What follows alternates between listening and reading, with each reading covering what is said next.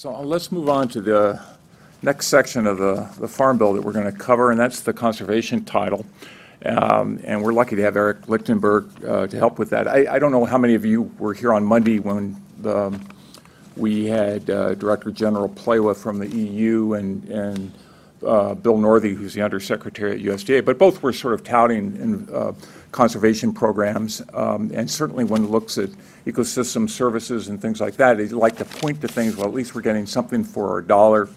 But I think Eric will talk a little about that, and Eric, of course, is a professor of agricultural and natural resource economics at the University of Maryland. His research covers a number of topics. I know I've seen a lot of work on food safety, invasive pests, and targeting of environmental benefits. His early work on econometrics of damage control with David Silverman, very heavily quoted, received an award for enduring quality from the AEA, and we're very, very pleased to have Eric, one, contribute to the book. His chapter really stands out, and be able to join us today. So Eric, if you would.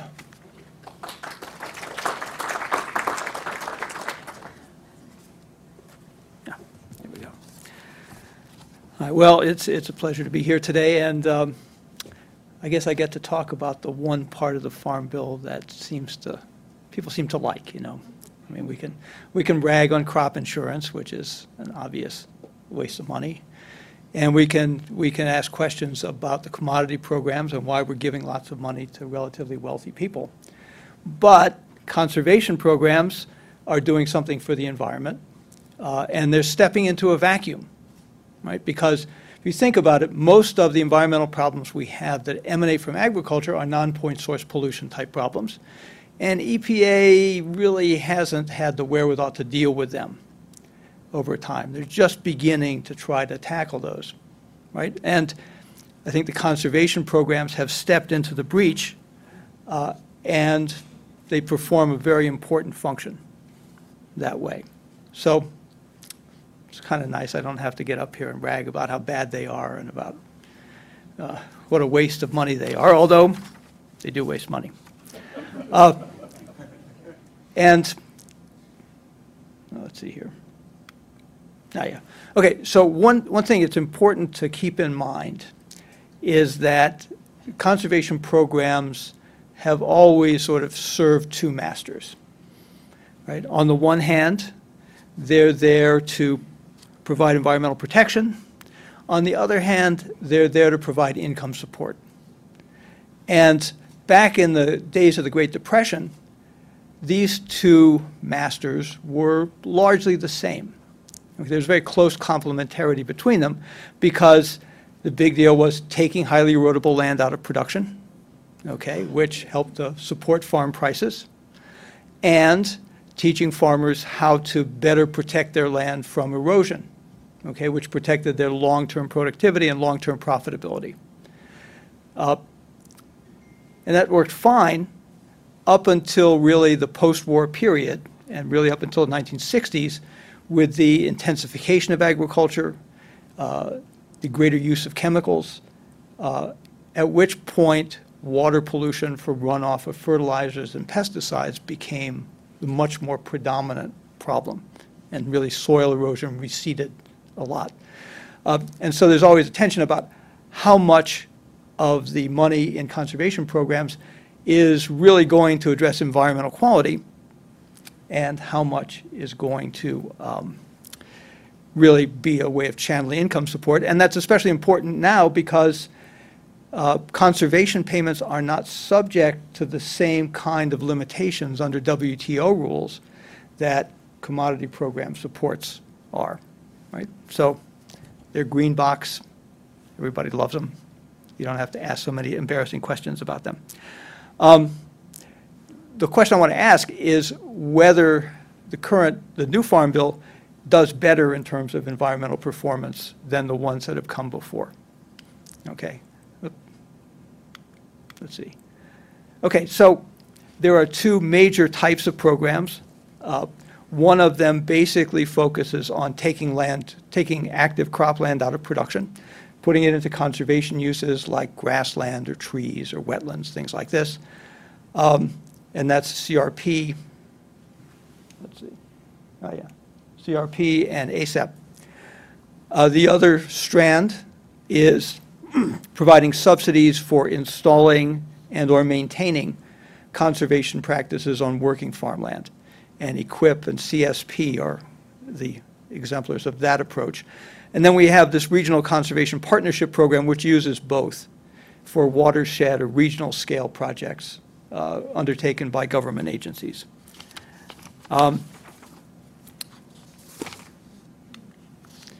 Okay, now, like Barry, I was scrambling to keep up with the text of the conference report, and ferreting out all of the spending numbers was not something I was successful in doing. So these are numbers that are from the CBO scores of the House and Senate bills. They're roughly on par with the numbers that Rob put up.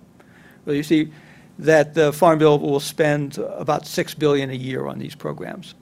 Okay, and conservation is now, if you think about conservation is going to account for about 30% of direct farm payments, okay, on a par with what it's been for, say, the last Farm Bill or so. Okay, so we have the big three programs here represented. Unfortunately, conservation fell into third place behind commodity programs this time. I think we were in second place with the 2014 Farm Bill. Oh, well, you know, sometimes you just can't compete.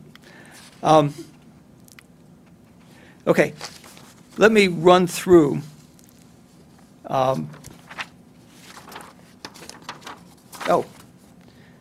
actually, the other piece is that traditionally, well, 20 years ago, land diversion, land retirement was by far the predominant kind of conservation program. The Conservation Reserve Program, I think in 1991, was like 99% of all conservation spending. Beginning in 2002, Congress started ramping up payments for conservation on working farmland to the point where in 2018, CRP was down to 40% of spending, and EQIP and CSP together were about 55%. Okay, and the 2018 Farm Bill will retain that kind of split. There will be more spending on working farmland conservation than on land retirement. Okay, this is complicated. I have 5 different major programs to talk about. For the Conservation Reserve Program, this is a program where the government pays farmers to put highly erodible cropland into conservation uses, keep it there. These are 5 to 10 year contracts. There is an annual competitive reverse auction process in which farmers put in a bid. They offer a parcel of land. They ask for a rental rate for that land. NRCS technicians come out and look at the parcel. They construct an environmental benefits index, and then that environmental benefits index is used to rank all the parcels. Okay, the ones with the highest benefits index are the ones that get accepted.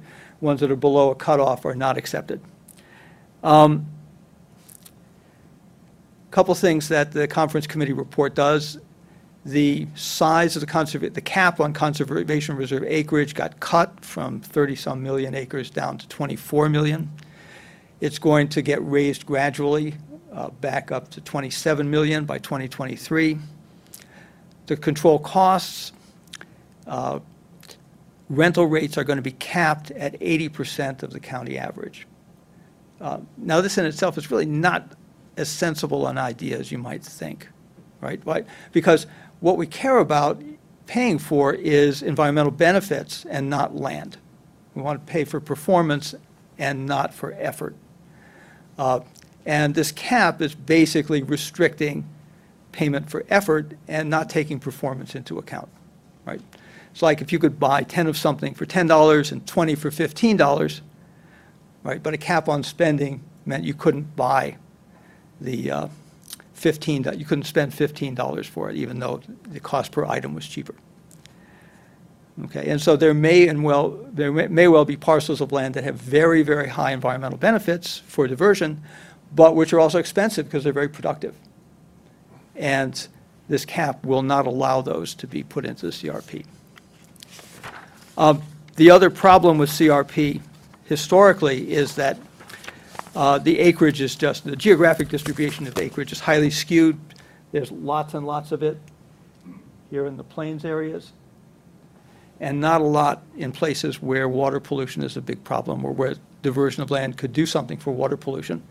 That turns out to be an artifact of the way that the Environmental Benefits Index is constructed.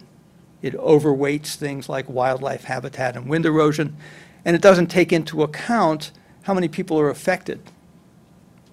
Right? So it basically puts all this land in the middle of the country, in the middle of nowhere, where there may be environmental benefits, but nobody cares. Well, not many people care. And wildlife habitat turns out to be land for pheasants and waterfowl. I've seen pictures of, people hunting on CRP land as an advertisement for CRP. Now, the new Farm Bill basically partially freezes that geographic distribution of acreage by requiring that 60% of the acreage in CRP stay where it was in 2007 through 2016. So it's going to limit the ability of USDA to shift CRP land to more productive places. Okay, EQIP is basically a program that subsidizes up to 75% of the cost of installing conservation structures or purchasing specialized equipment you need for conservation. The big problem with EQIP as well is that the funds are distributed on a formula basis, and they're distributed on the basis of how much farming do you have, not on the basis of where could we do the most good for the environment. Okay. And there's also a restriction that 60% of the spending has to be devoted to livestock, 5% for wildlife habitat.